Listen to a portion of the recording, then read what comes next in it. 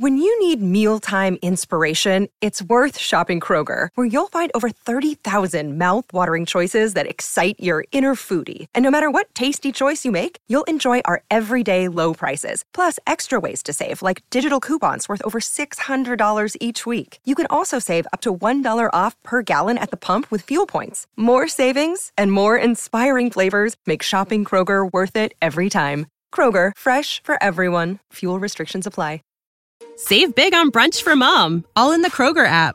Get 16-ounce packs of flavorful Angus 90% lean ground sirloin for $4.99 each with a digital coupon. Then buy 2, get 2 free on 12 packs of delicious Coca-Cola, Pepsi, or 7-Up, all with your card.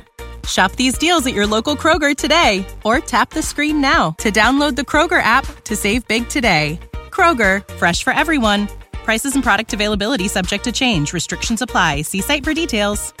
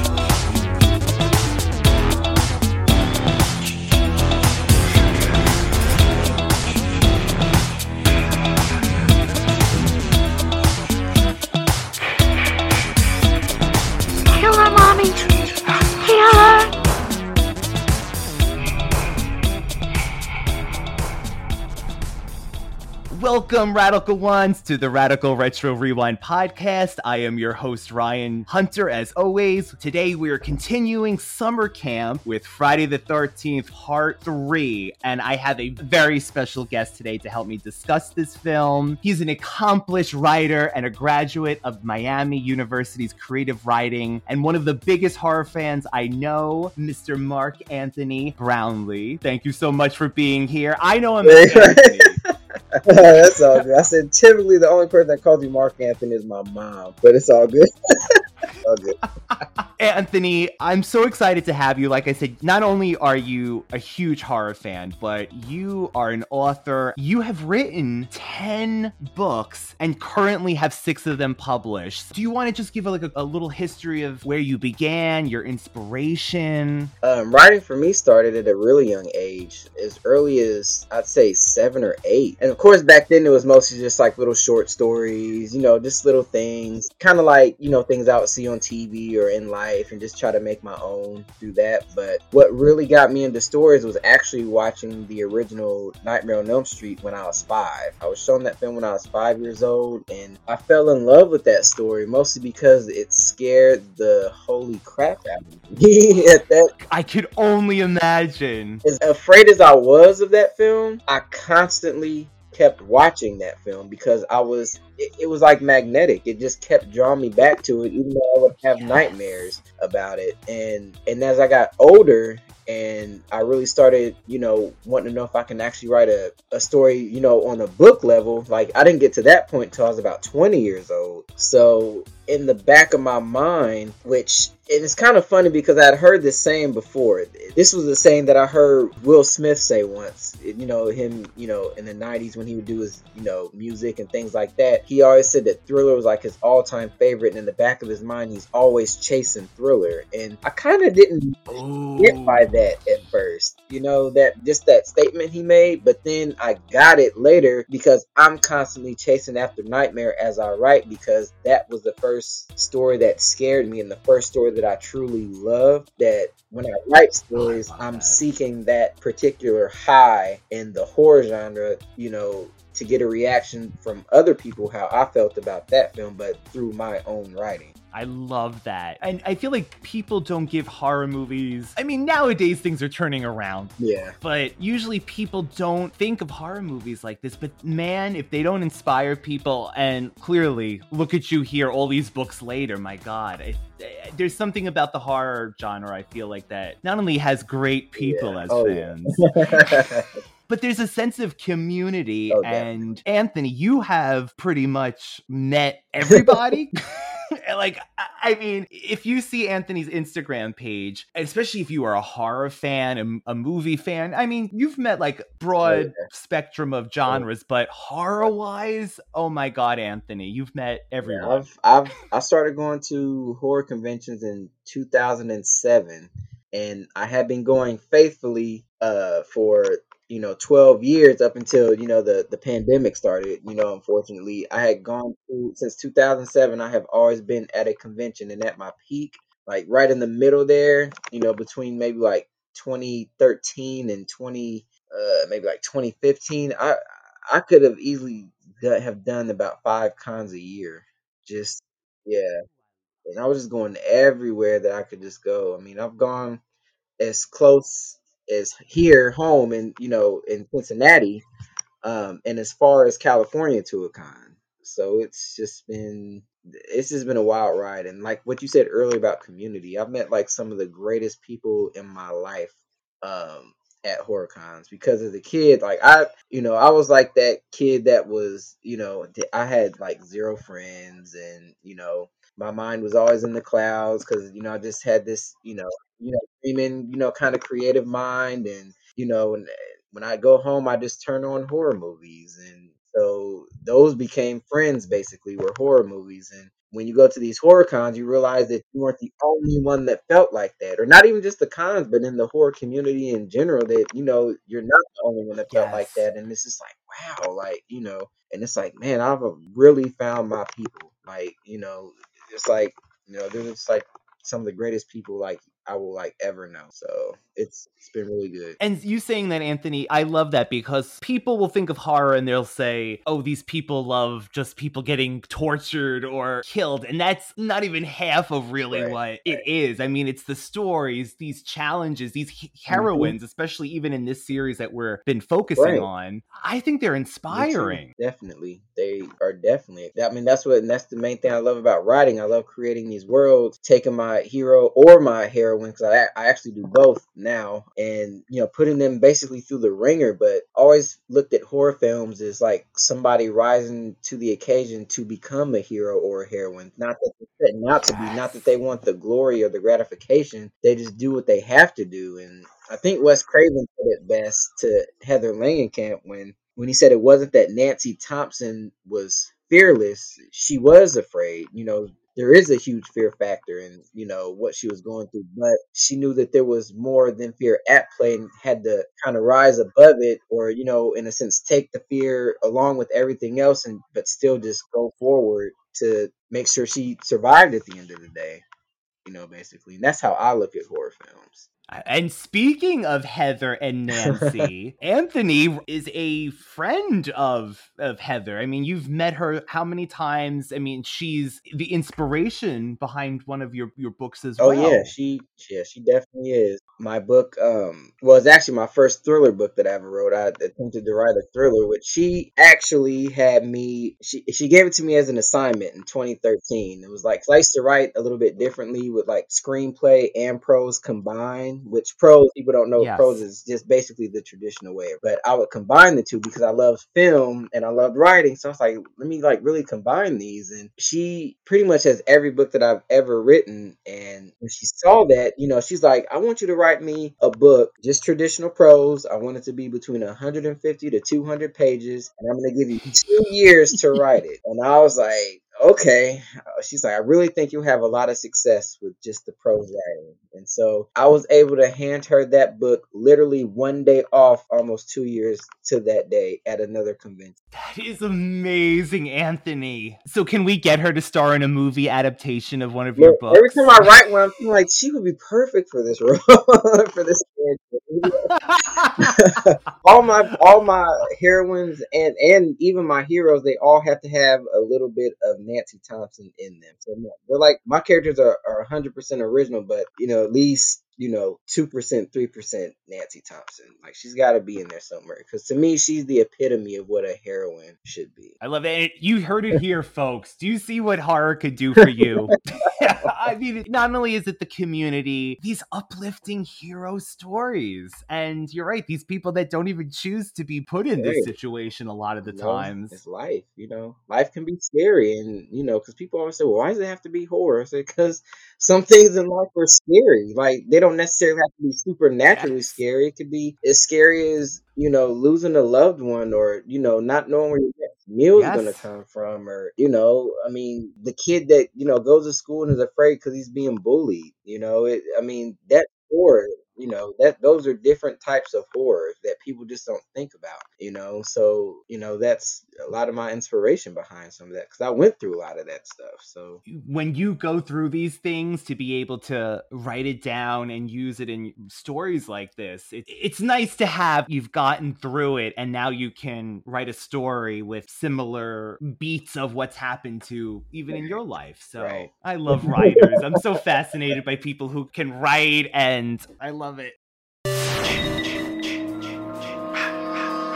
Friday the 13th, Part 3. What is it about this one, Anthony, that when you saw it, set it apart from the others? Off camera before we were recording, you did mention it was in one of your top 5 horror movies of all time? Yes, it is. That film, I still remember when I first saw it. Well, saw it, I guess, say when I saw it fully. So I remember being a kid, and back in the day, TV, USA Up All Night and Monster Vision, Yes, USA. And so I remember catching Part 3, like parts of it. Like, I remember mostly like the beginning, and then, as a kid, you might have changed the channel to another horror film, and then maybe came back, and, then it just kind of slips you, however it did. But I really saw the entire thing when I was about 12 years old. So this would have been around 98. I actually had my grandmother record. There was a mini marathon of Friday the 13th coming on, because it was Friday the 13th. And I think they were doing the first 4 or first 5 movies. And she was able to record the first 4 for me, which, I was cool with. And then, obviously in between that was Part 3. And I had seen Part 1 times, Part 2, and, Part 4. But somehow Part 3 had just kind of eluded me a little bit. And, when I finally caught it, the whole thing, I was like, man, I said, what is it about this? It was just something that was the one that just kept watching the most. I always rewinded this, recorded, VHS with commercials, and it was edited to hell. Like, but I didn't even know it was edited that bad being on TV, because I had never seen the thing in its entirety before. So it wasn't until 2 years later, when I was 14, I actually finally got it on VHS. And when I saw it on VHS, it was like watching the movie for the first time all over again, because they had cut out so much stuff in this version. I can't imagine what they put on TV, like the TV cut. It's probably like... I think if I still had that recorded VHS somewhere, just to like have a VCR put that in. Oh man, I mean, they cut out all the stuff with Chili and Chuck, so you never even see those characters until Chris almost runs over the old kind of vagabond in the road, because they cut out the whole smoking scene and all that. All that was cut out completely. I never saw that until I got the VHS, so I never knew that even existed. Like, who are these 2 people that just came out of this van? Oh man, I mean, of course, the Brunt of the death scenes were all cut down. So those I expected to be cut down, but just those little scenes in between that I had no idea that were, that weren't there. And I was just like, wow, and then it was just, when I got it on VHS, I watched it almost every day. I remember being in the 8th grade around that time, and I remember being in homeroom at one point, just thinking about it, like, no, it wasn't homeroom, it was English class. It was English class, because it was like about maybe like 12:30, 1:30 in the afternoon. I just kept saying, man, I can't wait to get home so I can watch this movie again. Just sitting there thinking about it as the teacher went over like the lessons, I'm just like, that's how I knew I just really connected with, Friday the 13th Part 3. There's just so much to it. You're right, they become your friends, because that was Dawn of the Dead for me. I would be in 9th grade too, and I'm writing, what if they flew off in the helicopter, and where did they go? And like, I want to watch it again. And I remember I could just rewatch a movie over and over. It's like one of those, literally the next day, like, you know what? It's a Saturday. I'm not doing anything. Let's watch those Friends again. Let's see this adventure. Oh man, it is. That was those are like some of the best times. You know, even just thinking about those. I felt like there was like such an innocence in the 90s or something that was just, you know, I think because it was just like kind of like my birth of just really getting into horror films, and it just always makes me think about that time. Like, you know, just when I was really getting into, you know, horror films. Because I'm always so thankful I was in that era where they had, you know, Monster Vision and USA Up All Night, and got to see like the pure 80s horror films that, you know, there's no way they like show those on TV now. It's either you have to have the physical media or you have to have some sort of streaming service, and I'm still very much a physical media person. So I agree. There's nothing that beats like a physical media, knowing you have it. It's not going to be lost, like you said. Like they'll probably show Friday the 13th, but around Halloween, if anything, right? I mean, USA All Night. Oh my God, I love that, Anthony. That is bringing me back. We did live in an innocent time, I feel like, growing up in the 90s, like we did. I mean, they kind of felt like you know, the 80s for me, even though, you know, nothing can really touch the 80s, but they would show so much 80s stuff. It just felt like, you know, I was kind of like living in the second hand of 80s or something. I think we were. I think the 90s was like 80s light. Oh, yeah. Like it had like remnants of what was cool about the 80s. Yeah. And then 2000s came and then just whoop. Oh, yeah, it was gone. Like, as soon as the 2000s hit, it was like, it snatched it all away. And there goes the innocence. Yes. And now we're here in 2021. Oh, man. It was like a million years ago now. It's oh, that's so crazy. I mean, they make modern remakes, of course, of things, but there's these charms to these 80s slasher movies, and that cannot be replicated at all, unfortunately. They can't. And it's like they produce like some of the just most like unique characters that, you know, just when I think about it, because, you know, going back to my books a little bit, so when I write, I always, in my head, I'm always thinking about that time. And like, you know, I love writing slasher horror novels, but I like to call my horror dramatic horrors. Like, you know, give a little bit of, you know, that sophistication on them a little bit, to like, you know, that there's in between the horror, it's somebody's life, you know, the regular things that they're doing. And, you know, that's what you are introduced to when you're watching these horror movies. There's somebody just living their, you know, best life in a sense. And all of a sudden this, you know, this horror element comes in. And when it came to like Friday 3, what I loved about it was, well, one was Chris Higgins, you know, played by Dana Kimmel. She is my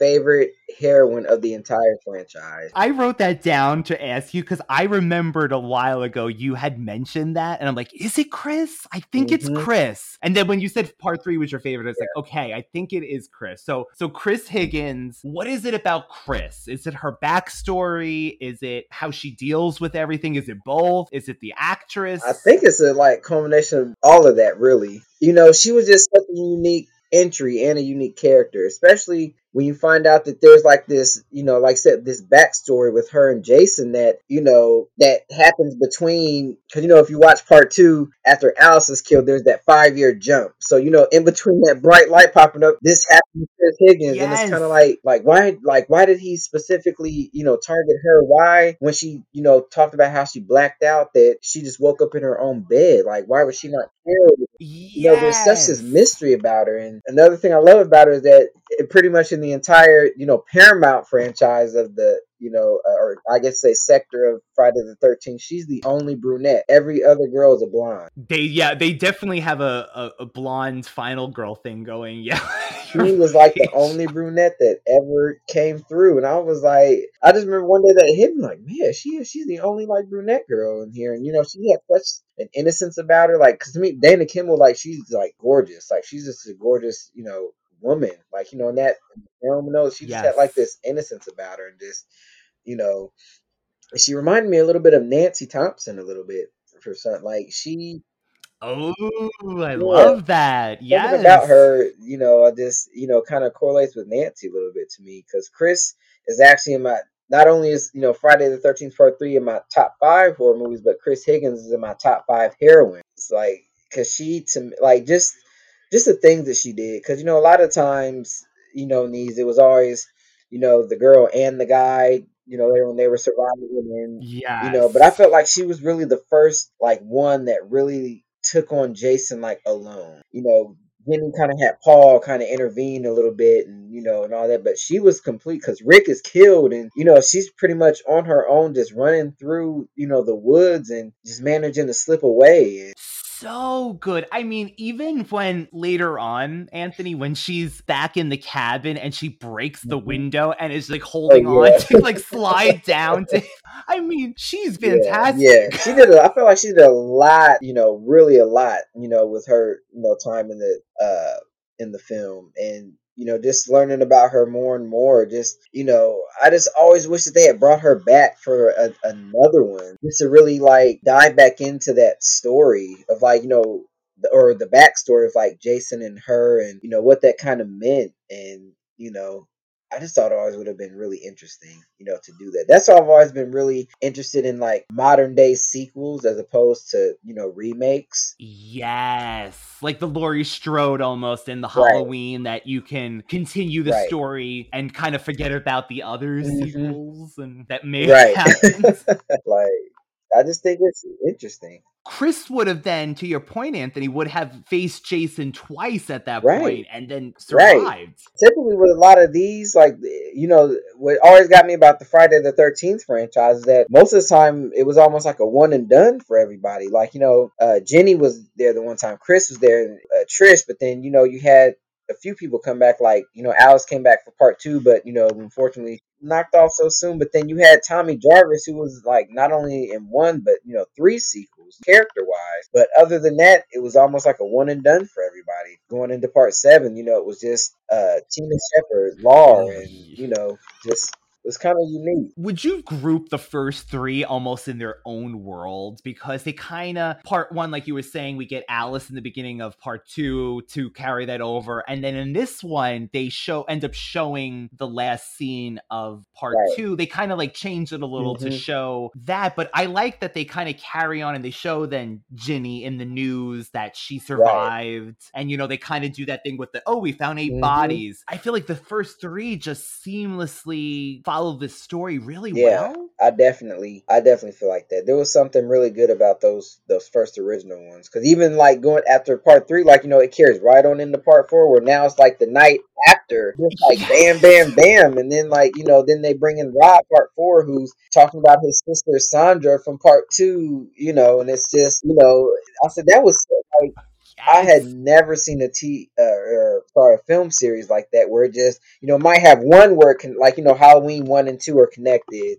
Hellraiser 1 and 2 is kind of picks up right where it left off. But this one, it's just like 3 films back to back that just pick up right where they left off. I said, that's so different. And matter of fact, right in part 4, doesn't it pick up? He's like in the barn where they just left him in this one. They just left his body away with Chris. Right. He still got like the axe in his like head where like she chops it. And that's another thing I love about Chris. She is the only one that left that permanent mark on him, because after she hits him in that mark on his mask is in every single sequel after that. And I always I didn't even think of that, Anthony. That's she left a permanent mark on her. Every time I see that, I said Chris Higgins did that. She left her stamp. Is Jason a live human being at this point? So Chris, basically hangs him for a moment in this, and he's able to survive that as well. So is he a man at this point that just so happens to have this body that's super strong? Would you say Jason is a man right now, or is he an entity? Is there something with the Crystal Lake that we see him being the boy in the first one? Was it real? Crystal Lake, is it a curse? That's a lot of questions. I know. Digest that however. I have always, because people always say, oh well, Jason, and microartists, and they're always walking after their victims. I say, Jason ran in the beginning, and I always felt that he was human, but kind of felt like he was just, maybe a little bit more superhuman. Not necessarily, trying to think of the best way to describe it. Not like a demon in a sense, but just something a little bit otherworldly that, maybe there is kind of a curse on Crystal Lake, and he was still kind of, human form, but, a little bit of extra to him because he's got the Voorhees blood in him, or something like that, and They're very tough. I Right. know. Pamela out there Right, wrestling. so like, and that's another reason I or wish they had kind of really, kind of brought in the Elias Voorhees character just to really kind of see, because he's really like the true carrier of this Voorhees line, and like, what is it about him that, so there's still like a little mystery like surrounding Jason. So, I mean, that's what prequel films are always the best for, is just having that little extra to them about that, to do that. And so I Yes. actually felt like he really was dead. Like, he was dead after part 4. Tommy, and I always say it was so funny because Tommy Jarvis was responsible for killing him and then ultimately responsible for making him this unstoppable force forever. That is so crazy. It's like Yeah. crazy Yes. ironic. Like the epitome of like irony. Like, This series, I feel like they always end on these head twisting. Did it happen? Did it really Mhm. happen? Are they really in the canoe at the Right. end? Because that's what happened to Chris. Like, she, saw her kind of going a little bit crazy at the end, and just like after everything she went through, and I mean, I always like to believe, maybe just kind of went through her little bout for a little bit, but then recovered, and so that, for her character, because I felt like she was a really strong character, and I just thought that the way that they had Jason in this, just because, and then that's why I really thought it would have been good just to really go into her story more, like, that thing with her and Jason. Yeah, because that's pretty. I mean, it was traumatic for her. There's parts of her that she thinks that she might have Mhm. imagined it. Have you heard this, Anthony? There's a theory that her trauma and the fact that she doesn't want to be intimate with Rick is due to associating this with a sexual assault as well. I actually have heard that, where people have said, that he do something to her, like, while, that was why he left her alive. Like, maybe he was, attracted to her. Because I've heard, certain things that were deleted from or I guess not really not deleted, but omitted from, like, the script, 'cause there actually Oh, was a scene, well, when her and Rick are talking about how she's talking about what happened to her, and how her and Rick are yes. hanging out that night. She gets dropped off back home and has that fight with her parents. It was actually Dana Kimmel who actually went to Steve Miner and said, "How about we take this part out where we talk about how Chris and Rick made love for the first time?" And she had that, wanted that omitted, Oh, and I actually thought that actually made it a little bit more interesting, especially that fact about the whole sexual component that, yes. Jason might have had. Like, why would he, after what happened, he would know this place. He would That's know Higgins Haven, like with her being there. So he waiting for her? yes. Was did he kind of circle around every so often to see if she would come back, or always certain things I always thought about that, this film. Like, was he really like after her to try to kill her, or is just all these little different things that I thought were really interesting that, and I've heard other people kind of say that throughout the years too. And so I was like, I'm glad I'm not the only one that's like, kind of thinking, kind of going outside the box here. Because it wouldn't be, I guess, the normal Jason Right. MO, but what else could explain? I don't know. I mean, I guess trauma. I know, I God forbid, I never want Right. this to happen. This, be attacked Right. by someone in the woods. But I mean, I guess trauma could make you. But yeah, she woke up in her bed, doesn't remember how she got home, and that apprehensive to be with Rick. Although I gotta tell you, Anthony, I think Rick is one of the most unlikable male characters in this franchise. I don't know why. I don't like Rick. Oh man, I always thought Rick was kind of cool. This seemed like he was like, I always kind of just felt like he was one of those, like, a little bit like those all shucks kind of guys, like, especially when Okay, like a farm yeah, boy or something yeah, like because that. they talk about that scene where he's like, I gave up a weekend to spend with Mary Jo Conrad, like, Yeah. so it kind of show. I mean, because I mean, honestly, he could have just like, kind of just said F it and like, I'm gonna, hang out with Mary Jo Conrad, but he chose Chris. Like, he really wanted, to be with Chris. Like, you could always tell that there was just something about her that he was just in love with, but she just wouldn't let him in. Like he even said that, he said, I don't see you for a while. He said, when I do see Yeah. you, put this barrier up. Like, it's like he's trying to love her, but she's keeping him at arm's length. And I feel like it's because of this whole thing with Jason. and maybe. Yeah. Definitely. Oh, but see, now you make me like him a little better. Okay, I get him a little more. He does know how to use farm equipment. He throws Yeah. the hay really good, and he lifts her up on the pulley. Right. So,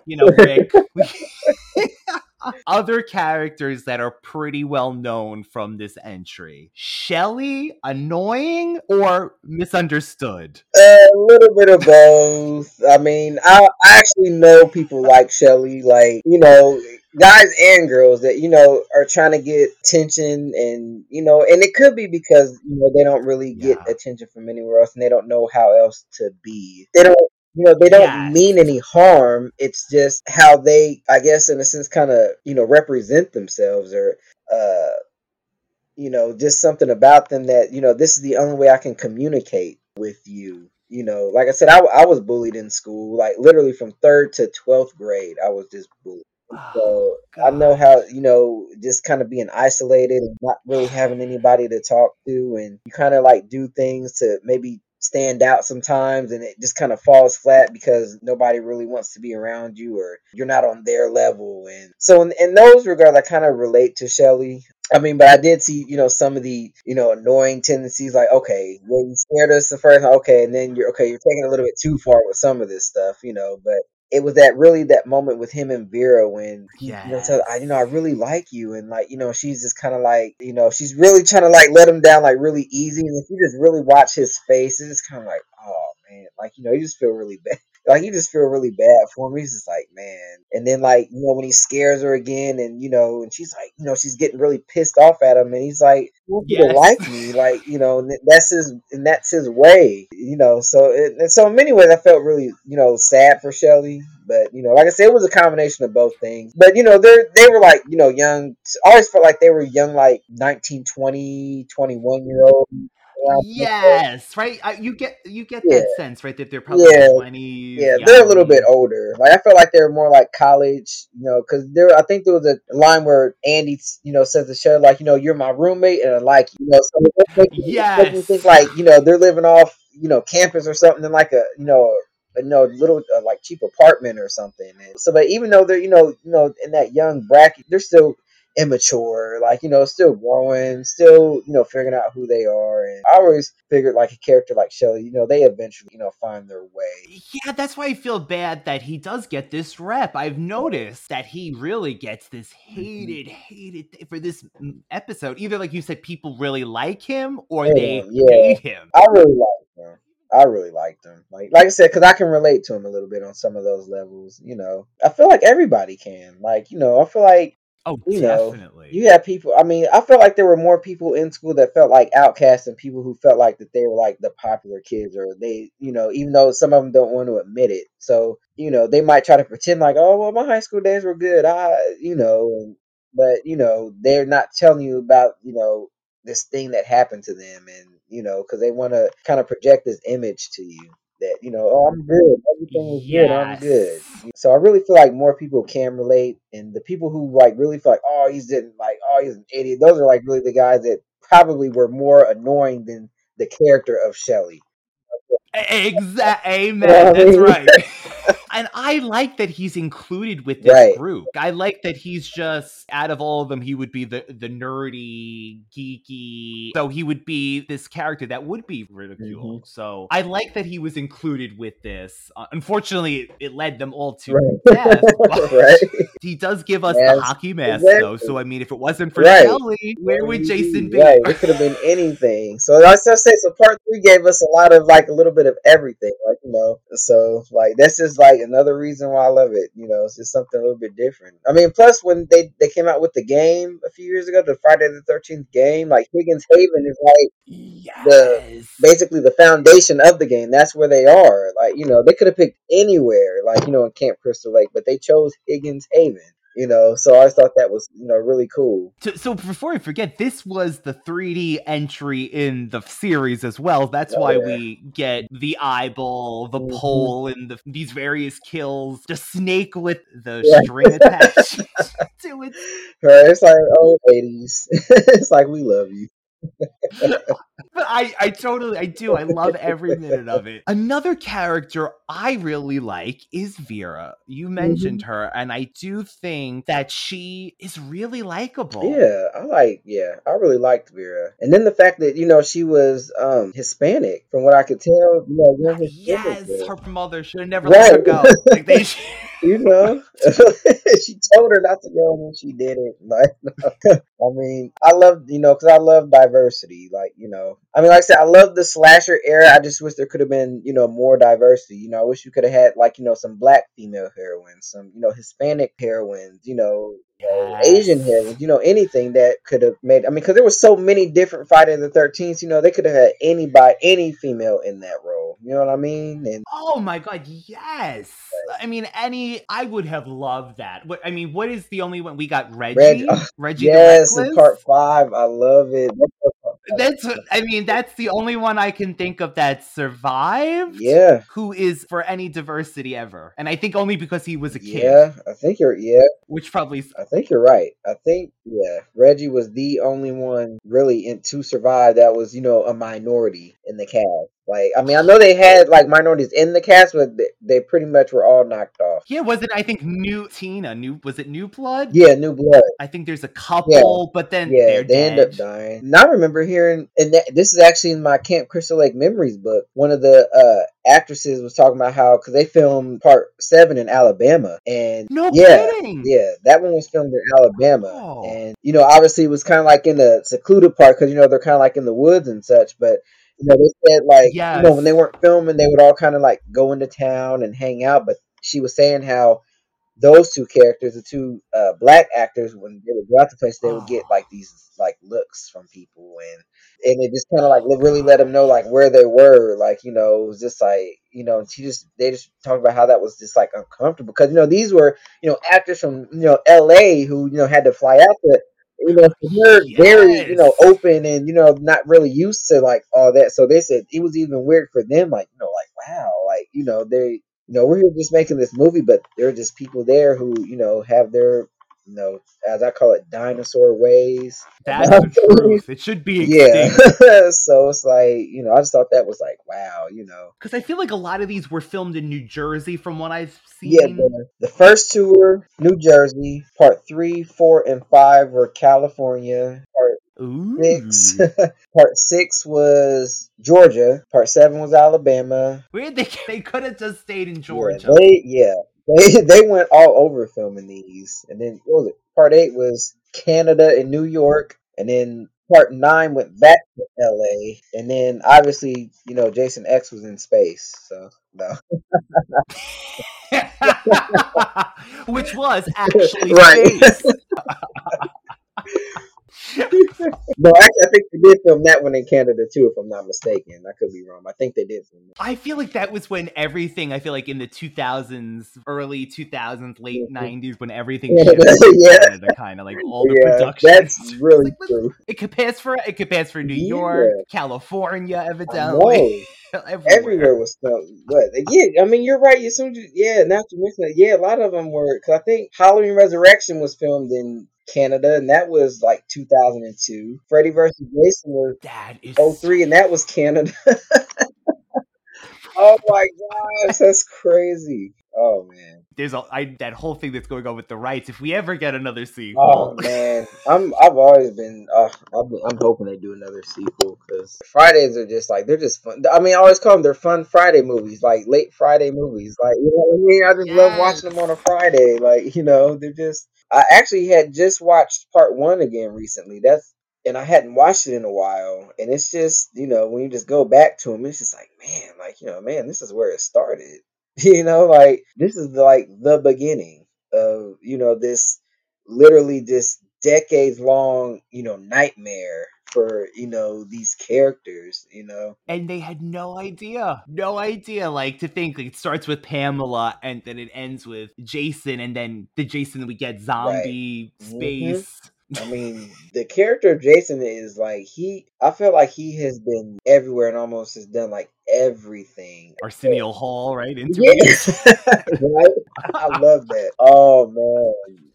I mean, each one was unique. I mean, each entry was unique in its own right. character types and just story wise, and each person that played Jason. Because Richard Brooker is actually my favorite portrayal of Jason, which is from Part 3. And I actually did get to meet him before he passed away, because I think he is the only Jason to have passed away so far. I'm thinking, right? Yeah, I think he's the only one. And I met him back in 2009. What a world, another world away.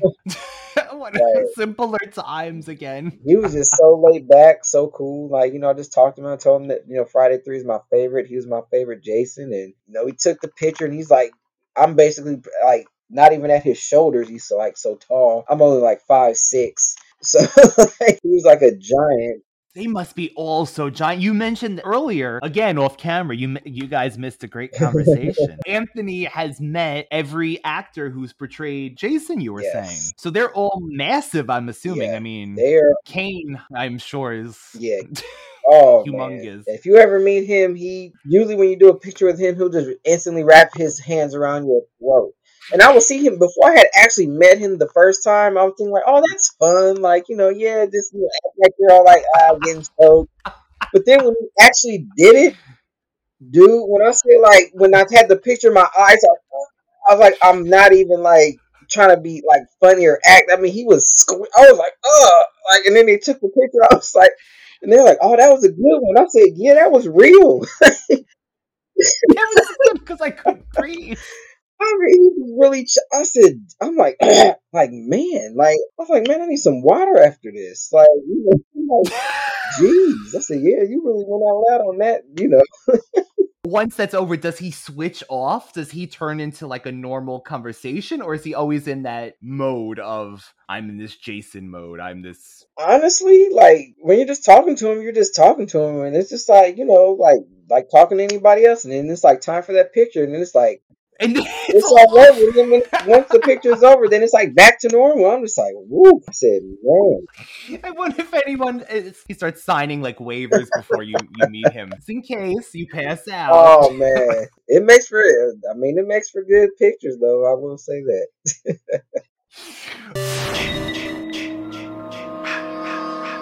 Thank you. What are you doing, Dad? Thank you. You are indeed all of you kind and generous young people. Look upon what His grace has brought unto me. What is that? I found this today. There were other parts of the body. That's an eyeball! But he said he wanted me to have this. Yes. He wanted me to warn you. Look upon this omen and go back from whence ye came. I have warned thee. I have warned thee. One of the things that happened in this movie, Anthony, is, what would you call him? I call him the new Crazy Ralph. It's that guy that you had mentioned that was almost run over. He's holding an eyeball in a bag. That's just some crazy guy that they just wanted to shove an eyeball at the camera. Yeah. Honestly felt it was more for like just stuff for the plot. I think he was meant to be sort of Crazy Ralph-esque. Since Crazy Ralph was often, part 2. I felt like, they needed like kind of like that, foreshadowing character, he said, look what His grace has brought on to me. Like, just he's just really like, just kind of like out there, And so yeah, I felt like he was more of like I said, more of a foreshadow character. Like, I mean, we all know as the audience that like, okay, yeah, they're already in for it, and like this extra, like trying to let you know, like, okay, turn back. So yeah, if this wasn't enough for you, this man in the road with his eyeball, still trying to always figure out where he got that eyeball from. Like, I don't know if it was like human or if it was animal, and yeah, I never knew. I don't know if he had went to the store where the two were killed, and maybe before the police had got there, just like What did you think of that opening scene with that couple, with that guy in that convenience store, and he's just eating everything off the shelves? And I love those characters, man. Oh my god, they're just like so fun. Like, that's what I love about the 80s. It's like they got these people who look like those type of characters. That's like nowadays. It's like they always get like some either handsome guy or beautiful girl, and just kind of down him a little bit by like Yes. putting like some makeup on him and all this. But then they actually got people who you would really like think like. I mean, if I walked in, I feel like if I was somewhere in a rural place and went to a store, I would see them. Like I was like, yes, that makes sense. I would see this couple there. Like, and that rabbit would be eating the lettuce and everything in there. And I think that's a great opening just to even set up, like we were saying, the news earlier, showing what had happened. And I love that. I love when you go into a new movie and then it really correlates to the old, like to where we came from, as opposed to like you go into the next one, then there's like really like no mention of like the last one. You know what I mean? And I feel like it really blends nicely. Like, I really like when films do that. Like, kind of like how even though Nancy wasn't in Nightmare 2, they had her diary. So it kind of like she was there a little bit, and then it kind of helped the new characters. And then like you go into part 3 and then Nancy comes back really, and then like she's able to bridge in everything from part 1 to part 2. And I just wish it didn't end. Oh gosh, let's not even go there. Right? Because it's so like, why couldn't she just survive one more? And then I know it was Wes. I think he wanted to kind of, because I think at that point they really did think that part 3 was going to be it, and I think that Wes was kind of like saying, because he didn't really have the reins of the kind of like, let's put the character to rest. But his original ending was far to me superior than the theatrical version that we got, because in that version Nancy wasn't tricked. Freddy does glamour himself, but as he's going in, like she steps back and she's like, "You're not my father." She realizes, and then he realizes, and Freddy like basically turns back, and then like him and Nancy basically fight to the death, not where he tricks her. And I said that's more, if she had to go, I said that was more fitting to Nancy than what we got. But when the other two writers came in, they were like, they did it mostly for shock factor, like Nancy got stabbed, like as opposed to it being like a real clicking in with the story. That's why Wes Craven, he will always be my favorite writer director, because he really knows how to tell story. So, and plus I always love that he brought us New Nightmare even after part 3, so then that brought her back to me. So yes, you got to see. Yes. Always thankful for New Nightmare. So that really is one of those movies that were just amazing to have, and the plot that it was just that is a great movie, which I'd love to have you come back to talk about as well when we get to that. Definitely love to talk about that one. At the convenience store, we see a Velcro wallet. Evidently floats later on. I never knew the Velcro wallets float, but that's good to know in the future. And we get Shelly and Vera, and they meet Fox, Loco, and Ali. Yep.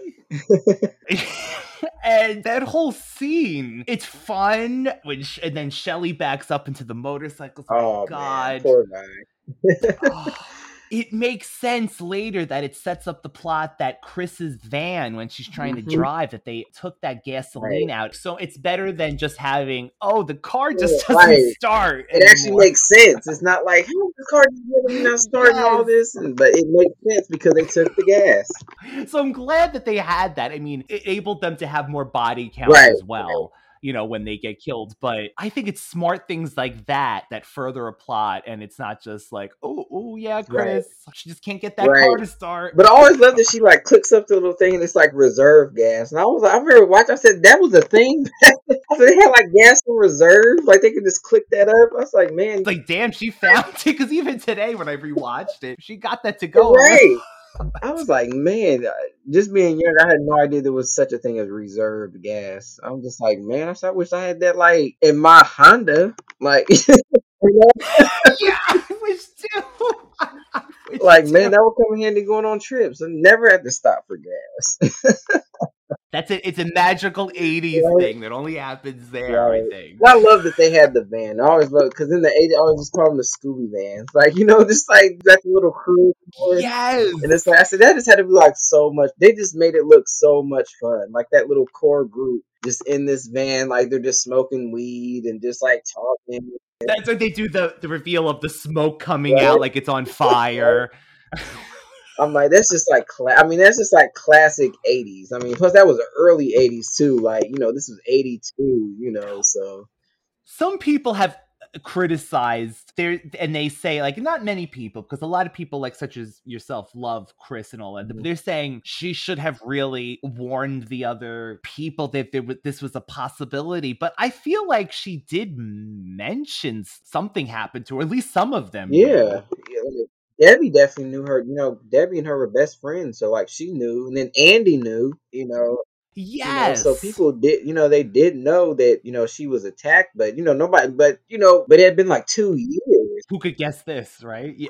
You know what I mean? Right, So, right. like, Who's guessing that? to them, that's probably just an isolated incident. And, they hadn't even heard about, the events from part 2 at that point, So nobody really had any reason to be afraid. She was getting like these weird feelings because nobody else would really see them, but she was already on edge. And I always feel like when you already kind of been through something, then it's like you kind of gain another sense, and it's just kind of like certain things that you might look at harder that other people just kind of might pass up, just think like, oh, that's nothing. But then to you, because what you've been through is kind of like, maybe I need to give that a second look, or maybe we shouldn't just ignore that right away. Yes.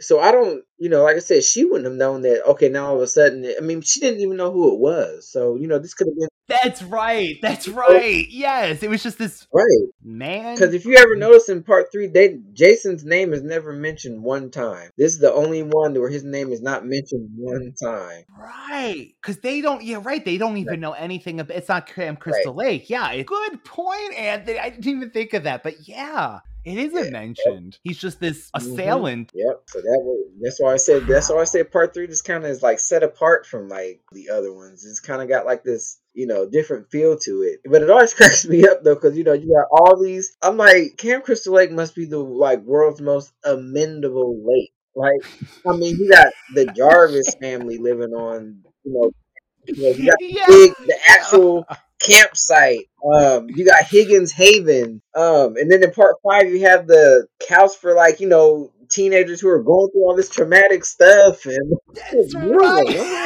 jeez, like Crystal Lake has everything. That's right. Well, based on the old Nintendo Friday the 13th game, they had like man, that map around the lake that looked like a lot of places or a lot of cabins everywhere. Oh, side note, I never passed that game. Man, that game was like impossible. It was an anxiety. Yeah. I felt like you had like 100 cabins and like 98 of them were like empty. And then it's like you go into like, what am I looking for in here? You're right. And then when you got to the cabin to try to maneuver into the rooms, it just like it would keep you going over around and around in a circle almost. And then Jason would just appear sometimes. Oh, right. He would always get me. I'm like, it's like, is there like really a way to beat him at all? Or you just like randomly walk and just get killed? Like, I never beat that game ever. My brother David actually beat it, but it took him years. And I think you have to find a pitchfork, and it's like this whole crazy thing. And even trying to avoid his like little like punch out kind of like attacks that he swings you, I always die. Yeah, that is impossible. Man.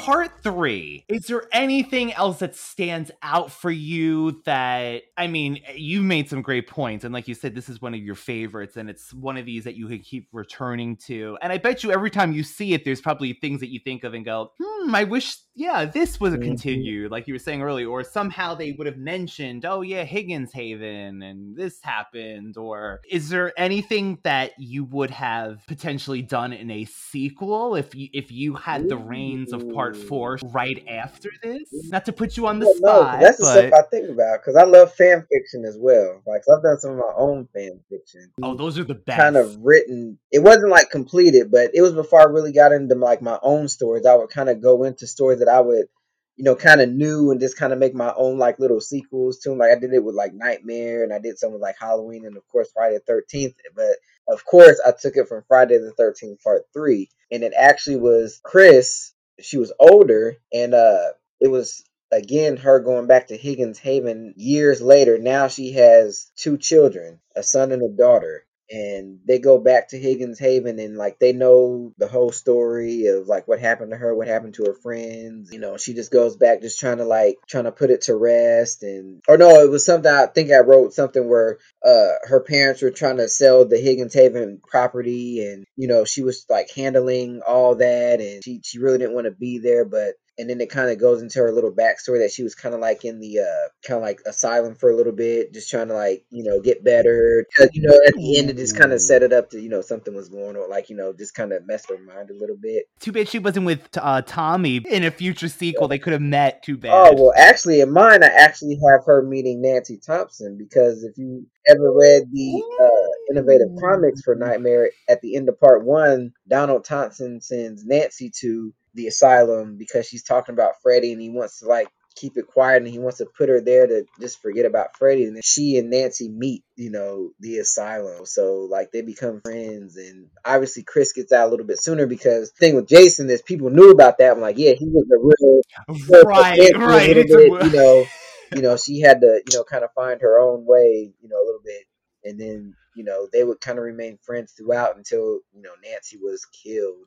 And then, she gets older, and then like she has her kids, and while they're there at Higgins Haven, like, they've built like, some rich kid's family has built like this nice huge cabin on the lake, and there's like this huge party going on, and her kids want to go to the party, and Chris is like reluctant, but ultimately she lets him go. And oh my god, this is perfect already. And then everything, then everything happens from there, like it typically does. So oh my god, that could be a sequel. Right. Like if we could do a continuation, that would be perfect, because it's like one of those Laurie Strode, like we were saying, continued. You could bring a original final girl back, and then introduce the children, and then continue it. I mean, if you choose, like to continue with the children, but right, that's why I love fan fiction, because you can just kind of do anything. But I always try to make it at least, like semi, like have it make sense. I don't want to like have it just be crazy or all this random stuff that's happening. Like I want it to actually make sense. Like,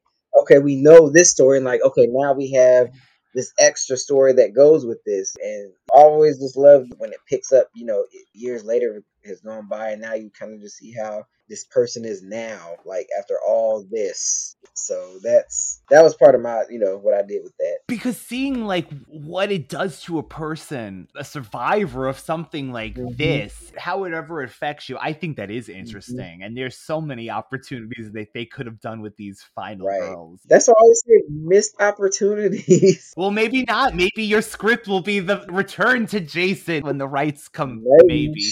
I know I gotta like find that old script, and, like read, like that was years ago, and I probably started doing that like back in like 2005 or something. It's been so long. Oh my god. Now that brings me back. 2005. Oh yeah. I know. I was writing a ton of, like I think I had just graduated high school. Oh, and there is like a little something kind of funny is Tracy Savage, who plays Debbie, Chris's best friend. She after she did Friday 3, she which I always thought was so funny about part 3, because it seemed like everybody kind of stopped acting not too long after they did part 3 and became like these huge, like I think Dana Kimmel became a realtor. Larry Zerner became an entertainment lawyer. Tracy Savage became a journalist. Like she covered like the O.J. Simpson trial. But Rick became a chiropractor. Jeffrey Rogers became a doctor in New York. So did the woman that played Chili. She became a doctor. So nobody stayed in the acting.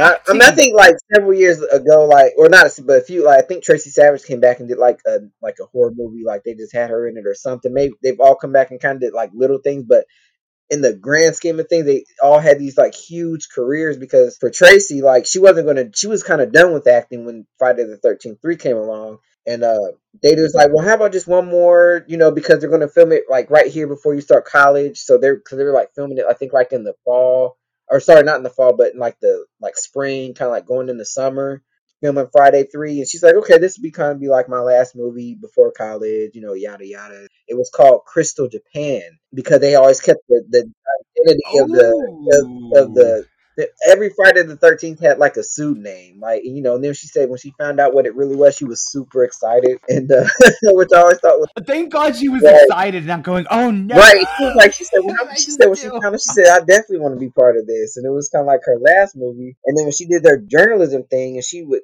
do like certain newscasts, she was actually close to my area in Dayton at one point. Because I live between Cincinnati and Dayton. It's called Middletown, you know.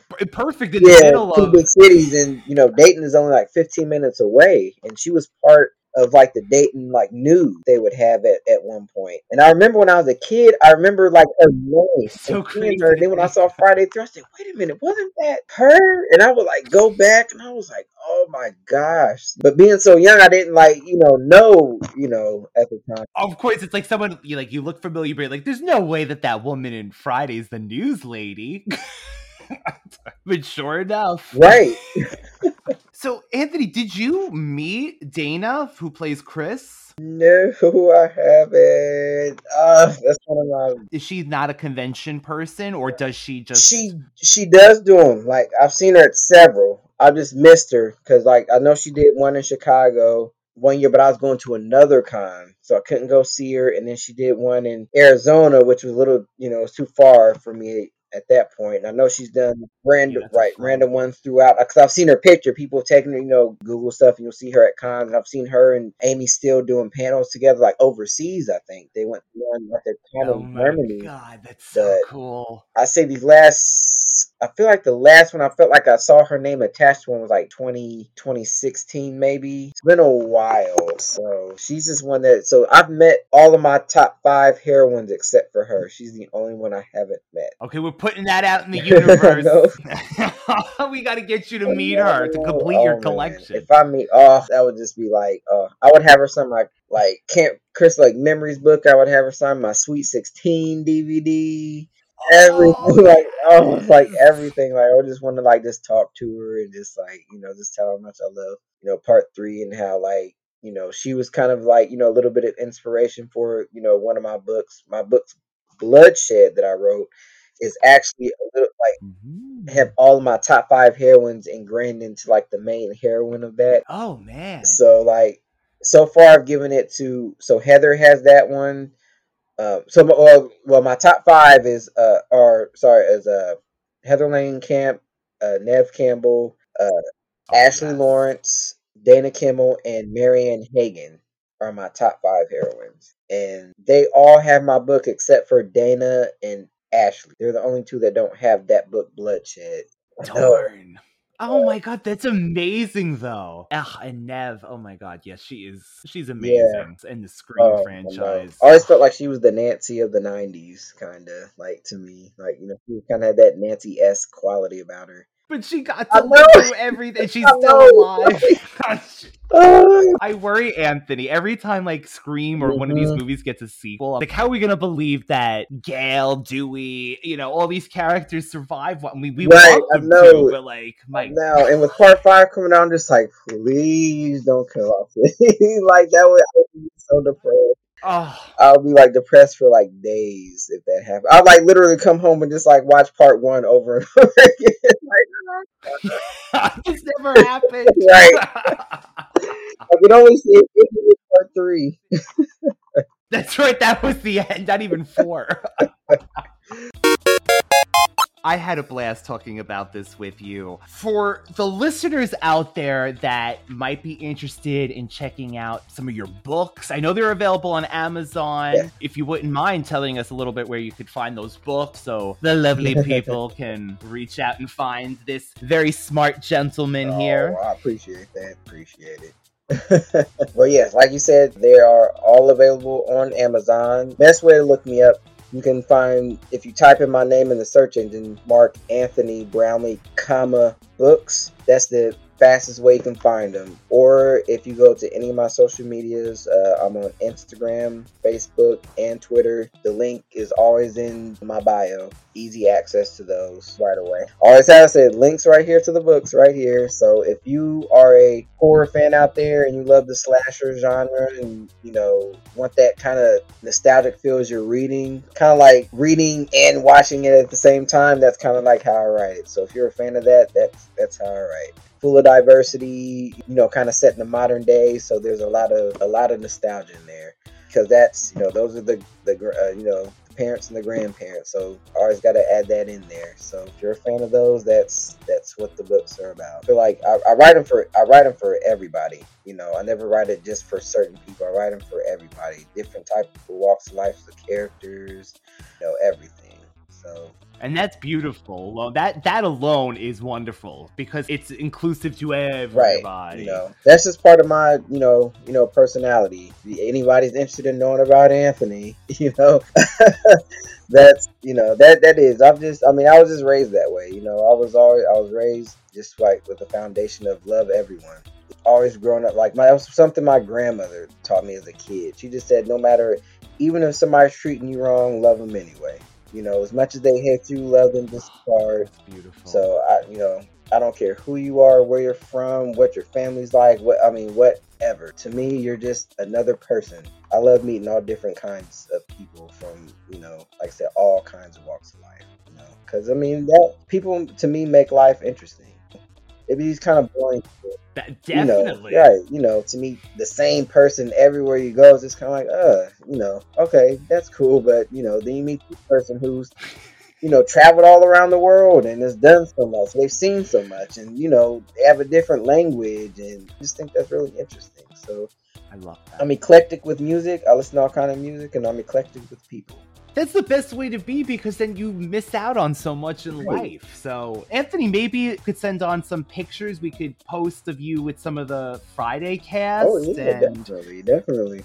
And if anyone would like to hear more from this gentleman, his books are available on Amazon. You heard how he is inspired by these movies. If you are a fan of this genre, Friday, Nightmare on Elm Street, these strong heroines, let's support this wonderful guy in his work. And you can reach the Radical Retro Rewind podcast, all one word, on Instagram, as well as finding us on YouTube, where you can find video formats of the podcast and more.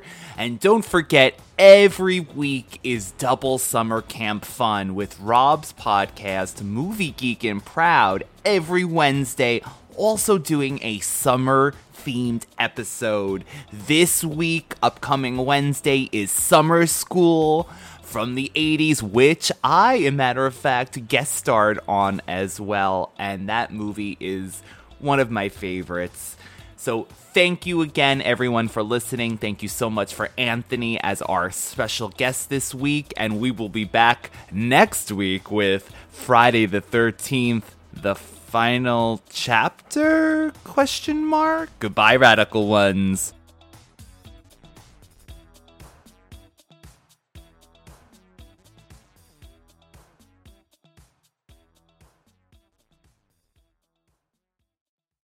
You know how to book flights and hotels. All you're missing is a tool to plan the travel experiences you'll have once you arrive. That's why you need Viator. Book guided tours, excursions, and more in one place. There are over 300,000 travel experiences to choose from, so you can find something for everyone. And Viator offers free cancellation and 24/7 customer support for worry-free travel. Download the Viator app now and use code Viator10 for 10% off your first booking in the app. Find travel experiences for you. Do more with Viator.